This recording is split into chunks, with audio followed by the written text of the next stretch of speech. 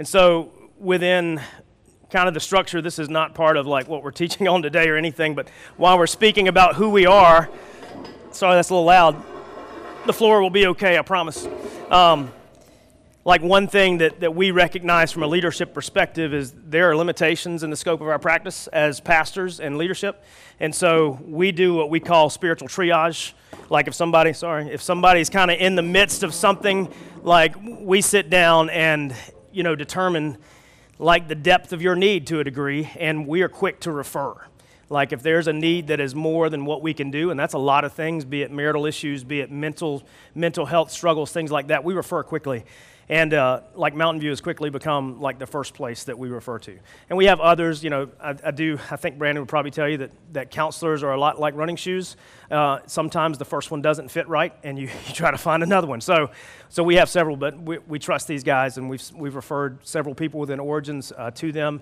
And so if you, like, just an open invitation, like if you are in the midst of whatever it may be, X, Y, or Z, and you need help beyond what you're capable of and beyond what we're capable of, come and see us, and we'll be glad to refer you.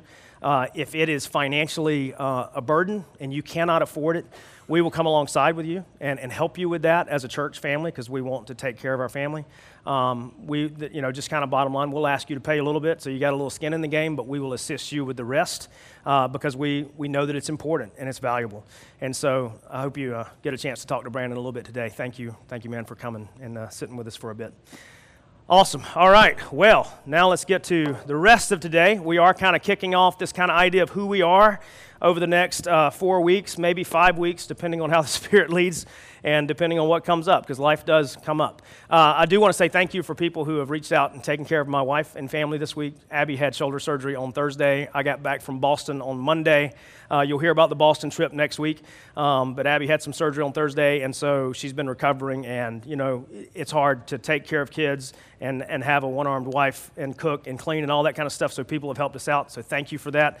Thank you for being a church family that does, care about its people in doing that, so thanks for that. I'm leaving today. I will say this. I'm leaving town today for a couple of days. I've got to go out of town and teach, and so if you guys want to check on Abby, that'd be great. Don't tell her I told you to, though, because that would take the fun out of it. But anyway, hey, let's pray. Let me kind of focus where I am, ask God to do that, and we're going to jump right in. God, we love you. We thank you for today. God, we thank you that your word is more than trustworthy, but God, it's paramount that we live in it and we allow it to live in us. God, thank you for enabling that to be a possibility. Thank you, God, that you have created something very unique in this Origins family that is not bound by a building or an occurrence or anything else, but we're only bound by the redemptive work of Jesus and the Holy Spirit that dwells in us to unite us to our eternal Father. Thank you so much for that. God, as we look at just our identity as a church, who you've called us to be and how you've made us the way you have, God, I pray that it would be a vision that all believers could latch onto, but especially this family in this city for your glory and your purpose. Father, thank you for doing something so great and so magnificent that we can't take credit for it. Pray that you would continue. And God, just thank you for time today. We love you, and it's in your name we pray. Amen. If you have been with us for a while, you've probably heard us kind of repeat, we exist to make disciples who love God, love one another, and love the city. That's kind of our mission statement, that's our identity, and we've kind of made a call as leadership, if it does not line up with that, if it's not furthering those four things, which are kind of unified under what we're going to talk about today, then we're probably not going to do it. We can fill up the calendar, we can do a lot of things, we can do a lot of good works, but if it's not furthering these ideas of making disciples who love God, love one another, and love the city, then to be honest, a church family of our size, of our scope, it's going to be a waste of time to a degree for us. And so we want to be very direct about what we do, we want to be very intentional about what we do, and we also want to be transparent about why we do it. And so over the next couple of weeks, like I said, we're just going to talk about who we are. If you've been with us for a while, I think this is a great reminder. We have a membership class or, our Origins 101 class next Sunday. That's kind of an information meeting, but also what it means to be a covenant member with this faith family.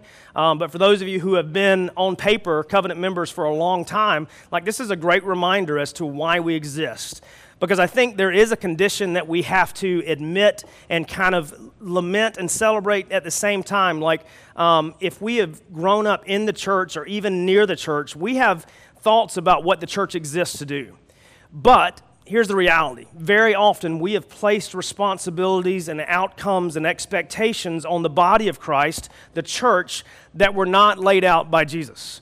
And so we expect the church to function in a certain way, to do certain things, but very often those things are not what God designed them to do. And so we want to be very just direct and intentional about keeping God's design for this church, the design of the church.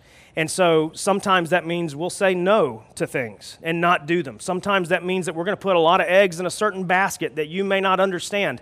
But I do want you to bear with us a little bit. Like, we are doing our best to hold true to what God's called us to be. A couple things about this Origins family. Like, we're not trying to be the best church family in downtown. There are a lot of great church families in downtown that we celebrate, that we partner with, that we love dearly. We're just another expression of that.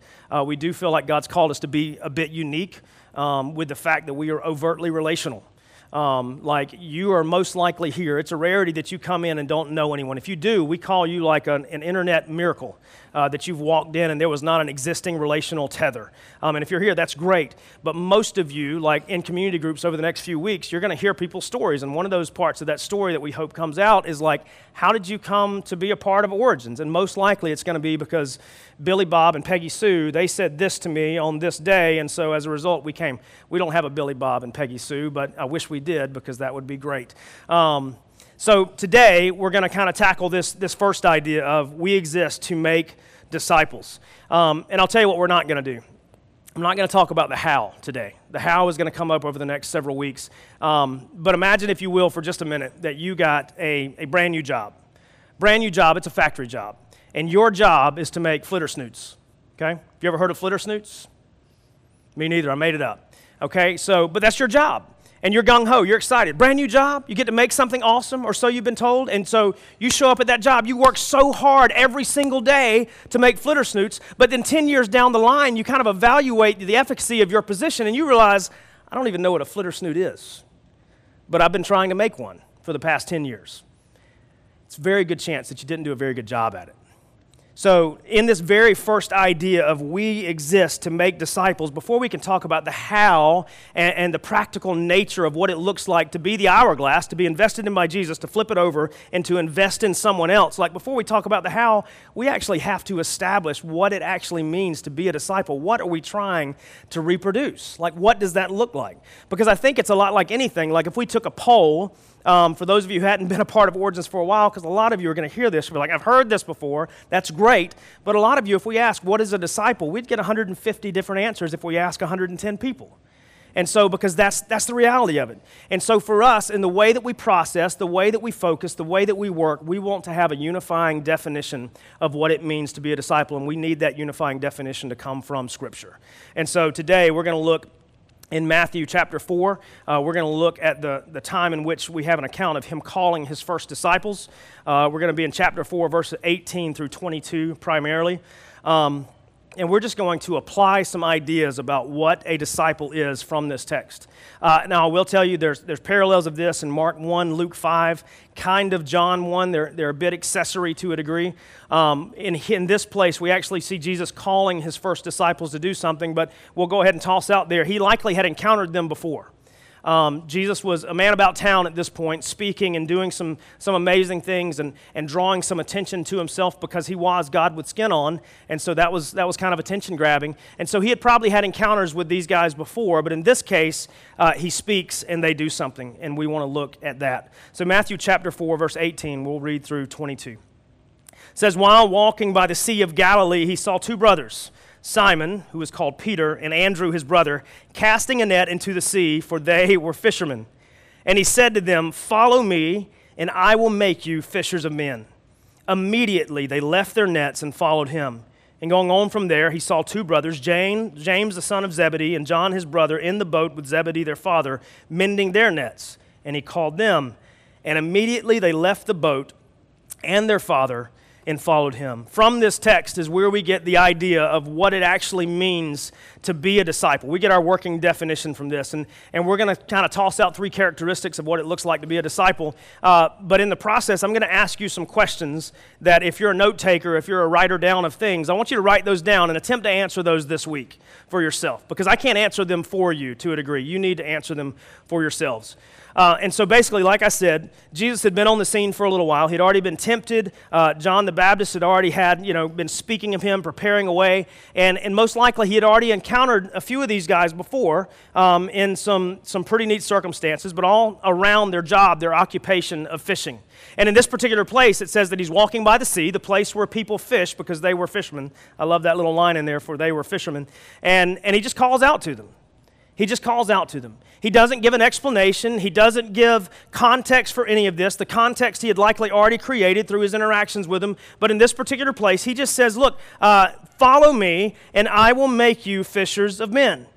And the effect of that, verse 20, this is usually a Markian word, but in here, Matthew uses it. Immediately, they left their nets and followed him. Going a little further, he saw 2 others, the sons of Zebedee. He called them, they followed too. And there's some similarities between what they do. But here's the things that I want us to see first.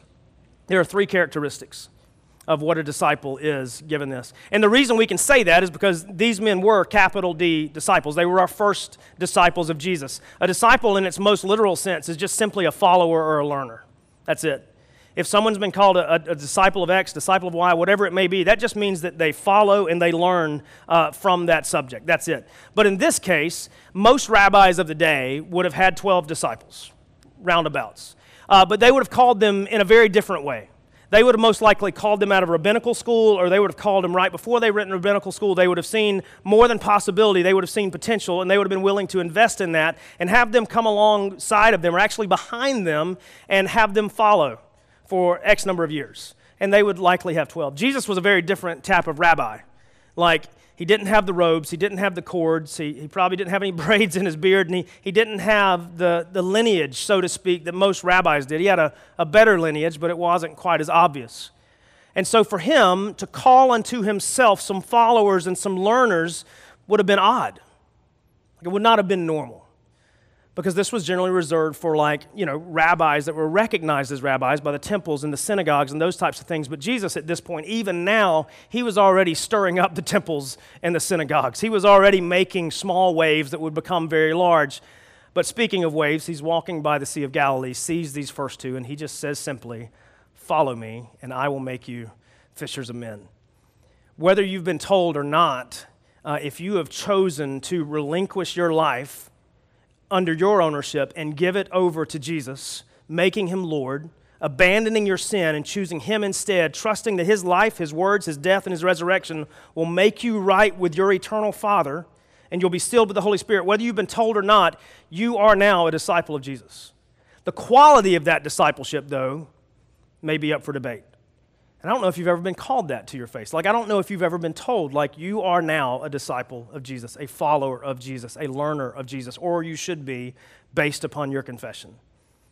So we see these disciples, and the first characteristic that we're going to see from a disciple is this: someone who is, now this is going to blow your mind, someone who's following Jesus.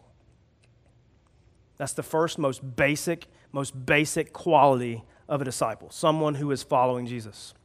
The reason I love looking at the disciples is because we actually get to see them physically follow Jesus. But in order for them to follow, let me tell you the first thing they had to do. They had to leave. They had to leave. They had to leave their occupation. They had to leave their nets. They had to leave their boats. James and John left their dad. They left the known for the unknown. They left. I think the American version of a disciple is you don't have to give up that much, but you're going to get a lot. The reality is those weren't Jesus' words. The reality is, like Matthew 8:18 through 22 is going to tell us, and it'll be up on the screen in 3, 2, 1. Now when Jesus saw a crowd around him, he gave orders to go over to the other side.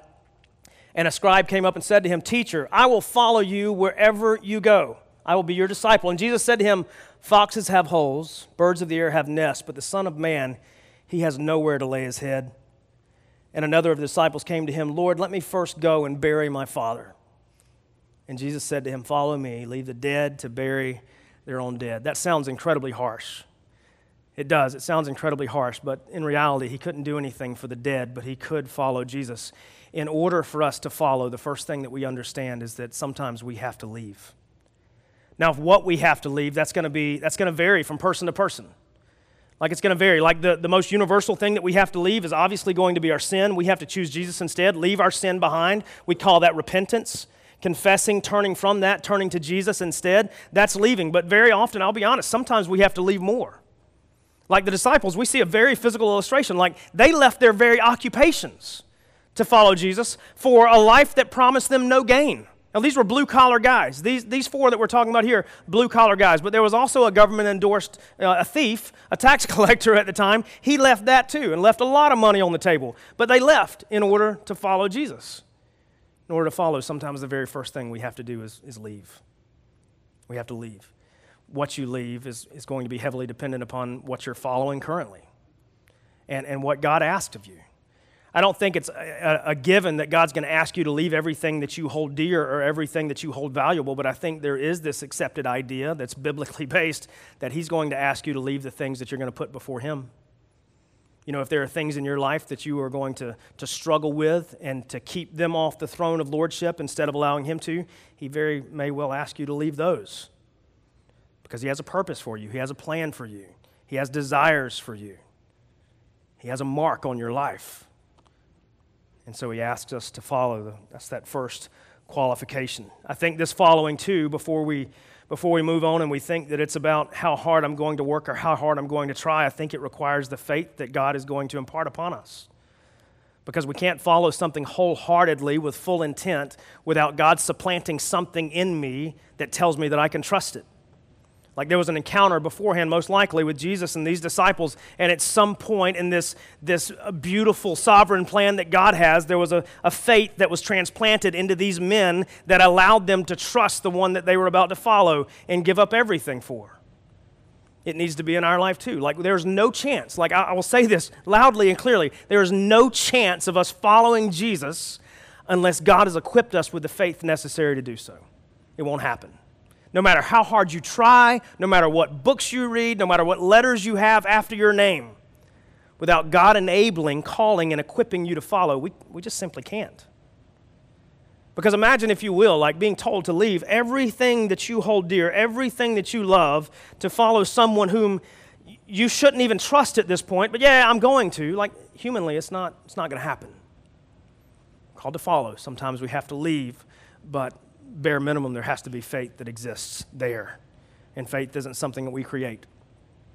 It's not something that we make, not something that we manufacture. It's something that's given. Now, we play a part in growing that faith. That's active sanctification, but God creates that.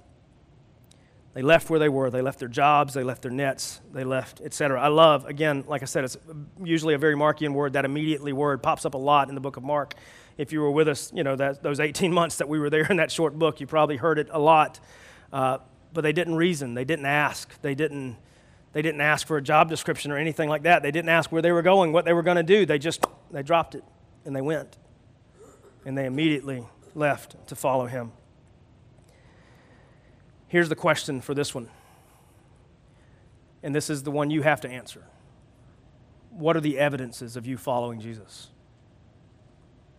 What are the evidences in your life right now that you follow Jesus? What is different now in your life than before? Now, I know some of you may have come to a salvation experience early in life. Like I was 6 years old, shared this story in our community group last week on the ugly shag carpet in the hall of our home during nightly devotions. And so for me to look back at pre-6 and remember what my life was like before is sometimes hard. But by the grace of God, I can remember the doubt and the guilt that I experienced that led me to crying out to Jesus as a 6-year-old. But I can also see the way that sin influence crept back in those days in which maybe I wasn't following as well as I should. Those same marks of my previous life, the way they came back and they infected me, very much like when Peter had denied Jesus, he went back to fishing. I can still look at those as evidences of me turning to. So the question for you that you need to answer is, what are the evidences that you are actually following Jesus now? what's different. So after he said, come, follow me, he said this. And I remember I had a chapel speaker, his name was Stuart Briscoe, had an amazing British accent, very Sean Connery-ish. And the whole week he spoke about Peter. Peter showed up in chapel his first day, didn't open his Bible a single time, and he spoke about Peter. And one day he spoke of the calling of Peter, and in the words of Jesus he said, Simon Bar-Jonah, that was Peter's name, I know you. Come, follow me, and I will make you. Man, it was great. So good. The second part of being a disciple is not only following Jesus, but we're being transformed by Jesus. He said, I will make you. I will make you. What we know this to mean now is I will remake you. For some of us, that means that, man, the facade of who we used to be, he tears down entirely and rebuilds it the way he wants. For some of us, it may feel like a gradual shift in our priorities, in our loves, in our passions, the very paradigm of our life. But either way, he loves us as we are, but loves us too much to leave us that way. And he will change us. Now, that's his job in that. But there's also an acceptance that we have to have in this moment, that we have to be willing to let God completely, radically, totally, whatever degree that he wants, to change us, to transform us, to not leave us as we are. If we are holding on to our past so hard that we're not willing to let God reshape us and make us into something new, then we're not really following. We just want the benefits, but we don't want the stipulations that go with it.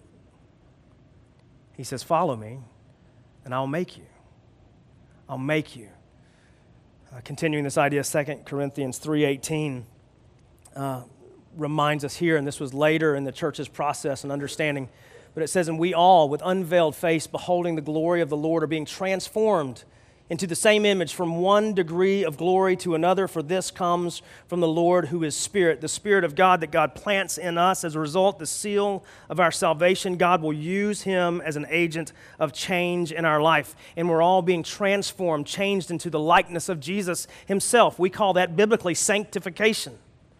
Sanctification, it is the work of God, but yet there's this also part in us that we have to be willing to let that happen and also work towards the goal that God's given us. We're not saving ourselves, we're not changing ourselves, but we are agreeing with God. The very same way that we talk about prayer is we are agreeing with God that you want to change me, so I'm going to do what you ask. I'm going to take the steps that you put in front of me. I'm going to obey the things that you ask me to do. And in doing so, I'm going to allow you to make me into whatever you want me to be. The disciples, again, we have a very physical representation. Like he took them, they were formerly fishermen, tax collectors, other types of workers, and he physically made them into something else. Like just shortly after this, shortly after listening to him, learning from him, watching him, like he sent them out 2 by 2 to do something they had never done before. To speak the good news, to heal people, to cast out demons. He equipped them to do all of that. It wouldn't happen unless they followed, and it wouldn't happen unless they were open to being transformed. Yeah, a disciple is following Jesus, but a disciple is being changed by Jesus. And so here's your second question. Second question that you answer during this week. What are the evidences of change in your life? What are the evidences of change in your life that God has done? That God has done. Like I generally think of these as like passive and active sanctification, kind of an idea, like at least from where we sit, right? Like passive sanctification is things that I didn't do, but God did. Maybe it's the way that I love differently now, because I didn't make that happen. Like I didn't choose to love differently. That's something God planted in me. Now there are days where I see that I do it wrong and I need to repent and confess and move towards loving more like Jesus. But like we prayed this morning, God, give me your eyes, give me your heart, so that I can see people and love people the way that you do. Like, that's a work of God, not a work of man. Like, because we're all born, like, let me give it away. We're born loving ourselves more than anything else in this world. Like, we're born loving ourselves more than anything else in this world. Like, we love our own, we love our stuff, we love our get, we love our got, we love all of that stuff more than anything. Like, that's the way that we're born. But we're born with this worship leaning, that Imago Dei, that fingerprint that God left on us as a result of creating us in His image, a desire to worship, but we just don't know where to place that unless God draws us in to show us, I want to be the object of your worship. And in doing so, man, sometimes we just have to confess that we've been worshiping the wrong thing and allow God to fix us. Allow God to sanctify us, to make us into people that look more like Jesus, separate from this world, part of His kingdom, to remove us and place us somewhere new. That's kind of that passive sanctification. The active sanctification on our part, though, trusting that God is going to change us when He asks us to move in a certain direction for the change of my life, the change of my tenor, the change of all of those things, we just need to do it. Whether we understand the rhyme, the reason, the rationale or not, it's coming from God. So that faith thing that He granted us so that we may follow is the very same faith that equips us and enables us to be obedient even when we don't understand. A disciple is someone who is following. A disciple is someone who is being transformed and changed. So He said, come, follow me, I will make you. And then, after I will make you, then He says, I will make you into this. He said, I'll make you into fishers of men. Fishers of men. I just love the fact that, now granted, no accidents here, but He's saying this to fishermen, right? Let's just go ahead and throw the obvious out there. They're out there fishing, okay? So that's their occupation. So He's basically saying very, very plainly, very simply, come, follow me, leave all that behind, allow me to change you, and what I'm going to change you into is people that know me, people that seek me, people that follow me, and people that work on my behalf. You're not going to fish for fish anymore, you're going to fish for people. That's what I'm going to make you into. That's what I'm going to make you into. This is the tripping line for most people. Let me just say this, confessionally. This is the tripping line for the church. We're good with following most of the time, even though sometimes we may muck it up, not do it great. We're even good to a degree with allowing God to change us, okay? Make us better versions of ourselves. We're even good with that to a degree. But then, when God actually says, all the things that I've done with you, I'm changing you, I've called you to follow something else, I've called you to leave some things, then when He starts to attach purpose to it, that I'm actually changing you so that now you serve and you minister in my name for my benefit, for my glory, for my kingdom, a lot of us are like, not me. I'll take this over here, but I really don't want that. The bookends of Jesus' ministry, when He started, He says, repent, for the kingdom of God is at hand. And then we go to Matthew chapter 28, and He says, therefore, go, make disciples, all nations, baptizing them in the name of the Father, the Son, and the Holy Spirit, teaching them to observe all that I have commanded you, and I'll be with you through it all. The bookends. Repent, the kingdom of God is at hand. Go, therefore, make disciples. Everything in between is equipping us to understand the first statement and live out the last. This statement of, I will make you fishers of men, this is not reserved for deacons, elders, pastors, missionaries. No. It is the church. It is the church. Do you know why I know that? Matthew 28, what I just spoke about. Do you know who the people who were gathered there to listen and hear Jesus say that? What they would become would be the church. At this point, there were the 11 remaining disciples, maybe a few hundred or a few hundred more, other disciples, general followers of Jesus, and He spoke this word to all of them, not just the pastors in their midst. He spoke it to all who would become, in just a matter of a little while, the bride of Christ, who is awaiting the groom, the church, ecclesia, the family of God. He spoke it to all of them, not just the pastors, elders, and deacon candidates in their midst. If we accept a version of the gospel that has no responsibility, we haven't accepted the gospel. We've read a book that says, do you want to be better? And we say, okay, I want to be better. Jesus says, follow me, I will change you. I may change your occupation, I may change your love language, I may change everything, but one thing I will change for sure is whose mission you're on. For sure. For sure. Yes, a disciple follows Jesus. Yes, a disciple is transformed and changed by Jesus. But a disciple wants to see more people become the same as they are. A disciple of Jesus. It's the greatest pyramid scheme ever. Except this one's entirely legal. Well, at least in the United States. Some countries it's not. But this one's honest. Like the payout's eternal. With the best dividends you can imagine. Compounding interest and everything. Follow Jesus, be changed by Jesus, be on mission with Jesus. That's a disciple. Have you ever been told that's what you are? Because if you haven't, let me tell you today, as someone who has yielded your life to God through Christ, the Holy Spirit is the seal of your salvation. That is who you are. None of us that have called on the name of Christ as Lord escape the reality that there are people out there that need to know Him as their Lord too, and we get to tell them. Romans 10 unifies these thoughts. Whatever level of theological discourse you want to enter into, Romans 10 tells us that they can't believe unless they hear. They can't hear unless we speak. Disciples want to see more people become disciples. Bottom line. I believe it starts in your home. You want to see those people in your home become disciples. I got desire for my children to lovingly, passionately pursue Jesus for the rest of their lives. I want my wife to lovingly and passionately pursue Jesus for the rest of her life. I want the people across the street that just moved in to lovingly and passionately pursue Jesus for the rest of their life. I want all of you to lovingly and passionately pursue Jesus for the rest of your life. But I want you to want it for those around you too. Jesus wanted it first.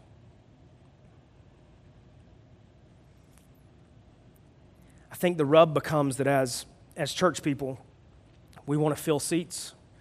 We want to market ourselves well. We want to build good, morally upstanding people. We want to build a name for ourselves in the community. And sometimes all of those things supplant the call to make disciples. Logos at some point don't really matter. The number of seats at some point don't really matter. What matters is, are the people within our circles having repeated opportunities to hear and respond to the grace that Jesus offers? And I'll say this, that's all that matters. If Origin ceases to exist tomorrow, but that happens more, I'm good with it. I'm okay with it. I will find another job. But if God, in His grace and ambivalence towards what we do, decides to continue to allow us to introduce people to Jesus over and over so that they can have another chance to respond to His grace, I'm good with that too. Whatever's going to bring Him the most glory and grow His kingdom the best. We have to be okay with that. We have to be okay with that. But before any of that, we need to know what we're trying to make. Again, Matthew 28, it tells us, throw that up there for me one more time. I just want us to read it and just really listen to how Jesus departed. He said, "Now to the 11 disciples went to Galilee and to the mountain which Jesus had directed them. And when they saw Him, they worshiped Him, but some doubted. And Jesus came to them and said, 'All authority in heaven and on earth has been given to me. Go therefore, make disciples of all nations,'" or all peoples, "baptizing them in the name of the Father and of the Son and the Holy Spirit, teaching them to observe all that I have commanded you. And behold, I am with you always to the end of the age." In order to make disciples, we need to know what a disciple is. We need to know what we're trying to recreate, but we also need to know what we're not trying to recreate.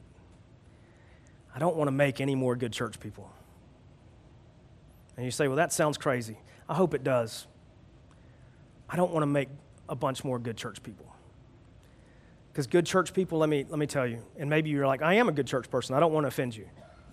A good church person is great at coming and sitting down on Sundays, plopping and warming a chair until they die. Or a pew. We don't want that. We don't want that. God wants, and I'm not speaking for God, but I am speaking on behalf of Scripture. God desires that all men come to know Him. We are plan A. We are plan A, the church, the body of Christ. The gospel resides in our hearts and our stories, and it needs to come out of our mouths in the hopes that more people will come to know Christ. And then after they do, then we get to do that, teaching them to observe all that I have commanded you to. It doesn't stop with people coming and confessing Jesus as Lord, being redeemed by the work of Jesus. That's just the beginning. Because then we take what God's supplanted in us, we pour it into them so that they can flip it over in someone else's life. Discipleship. And what we'll talk about over the next few weeks is how we demonstrate a lot of these things and what discipleship looks like in like 3 different areas. But for today, I think those questions, and I'll give you the third, but the first is, what are the evidences that I'm following Jesus? What are the evidences that I'm following Jesus? How does my life look different? What are the evidences that God has changed me? God has done something in me, transformed me. What do those look like? And the last evidence that you have to ask, what are the evidences that I'm actually on mission with Jesus? What are the things in my life that actually reveal that I'm on mission with Jesus? I'll go ahead and prep you. You may feel insane guilt after trying to answer that third question, because I think a majority of the church in America would. And as much as I want to say that we're unique and we're perfect, we're not. We're not. But here's the point. If you feel guilt because you can't say there are any evidences, if you look at it like, I don't have a whole lot of evidences that I'm on mission with Jesus, like really mission with Jesus, here's what you do. Number one, we confess, we repent, and then we just ask God, God, set me loose. Turn me loose on mission with you. What does that look like? How do I do it? Teach me. And that may mean that you're going to hear God through His Word, through His Spirit, through His people, but either way, you're open to it. God, what does it look like for me to be on mission with you? And then I would encourage you, please tell somebody. Like, tell somebody. Like, we have community groups for this purpose. Community groups are horizontal and relational exchange. Like, we need both. And so in community groups over the course of the next few weeks, when everyone gets to share their story, maybe you share a story like soon. What's my life been like since? We talk about, what was my life like before Jesus? How did He grab my attention? How did I respond? What's my life been like since? Maybe number 4, here's my life since. God revealed to me that I've been kind of quiet on mission. Here's what I'm going to start to do now. Maybe that's what you get to say. And I guarantee no one in there is going to be like, boo. They're going to be like, that's great. That's so awesome. Maybe not quite with the same enthusiasm that I ooze sometimes. But either way, that's what they're going to be thinking.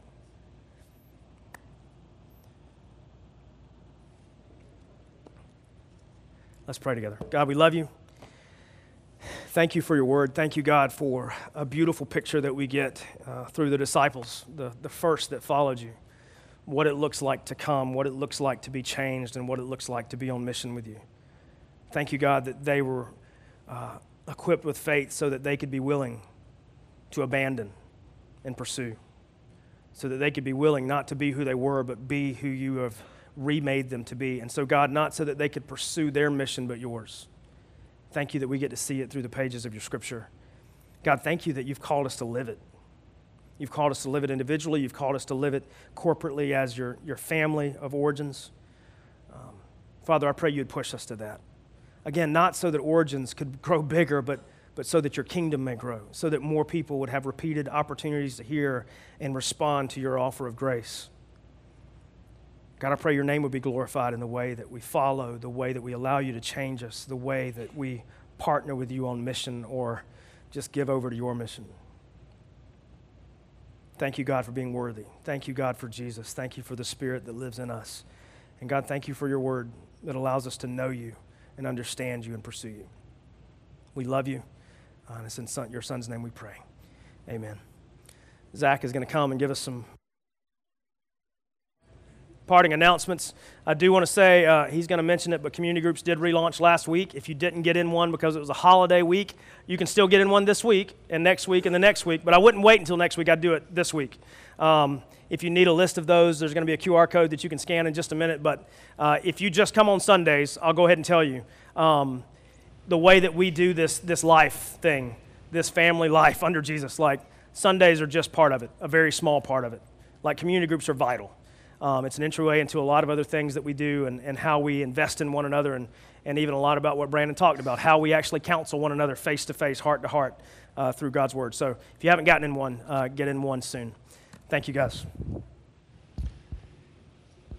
And if you guys go on the weekly newsletter, you can sign up for a community group and a couple different things. I'm going to go through like a list of stuff really quick. All this stuff is on our weekly newsletter. And kind of the categories that we just went through of what a disciple is and what we are called to look like as disciples each of these things on our newsletters kind of fit into those different categories. So you can go in there and sign up for these different things. So community group, Piedmont Women's Center, we, as I mentioned a few weeks ago, and we announced last week too, that we are going to be joining them for an event called Night for Life on September 21st. And so Piedmont Women's Center is a partnership that we help give to each month with our resources. We help volunteer with different people in our church, and so this is a great event for us to be a part of as we celebrate life, and we get to hear from a guest speaker, and also different ways that we can partner with them. Even better is this event is free, and so go ahead on our newsletter, sign up for it. You can attend, or you can sign up to serve as well for that event. A great way to partake with that in our city. Our Origins workspace, we are just about done. We're getting ready for the city to come and inspect, but we need some cleanup this week, and so we're going to look at either Tuesday or Wednesday, or just wait for a message from Matthew to get a group together to go in there and finish cleaning up to get everything squared away. But this is super exciting. Renovation stuff is almost over with, and what a great space that we will be able to use for God's glory, to grow as disciples and to see other people come to know and trust in Jesus as well.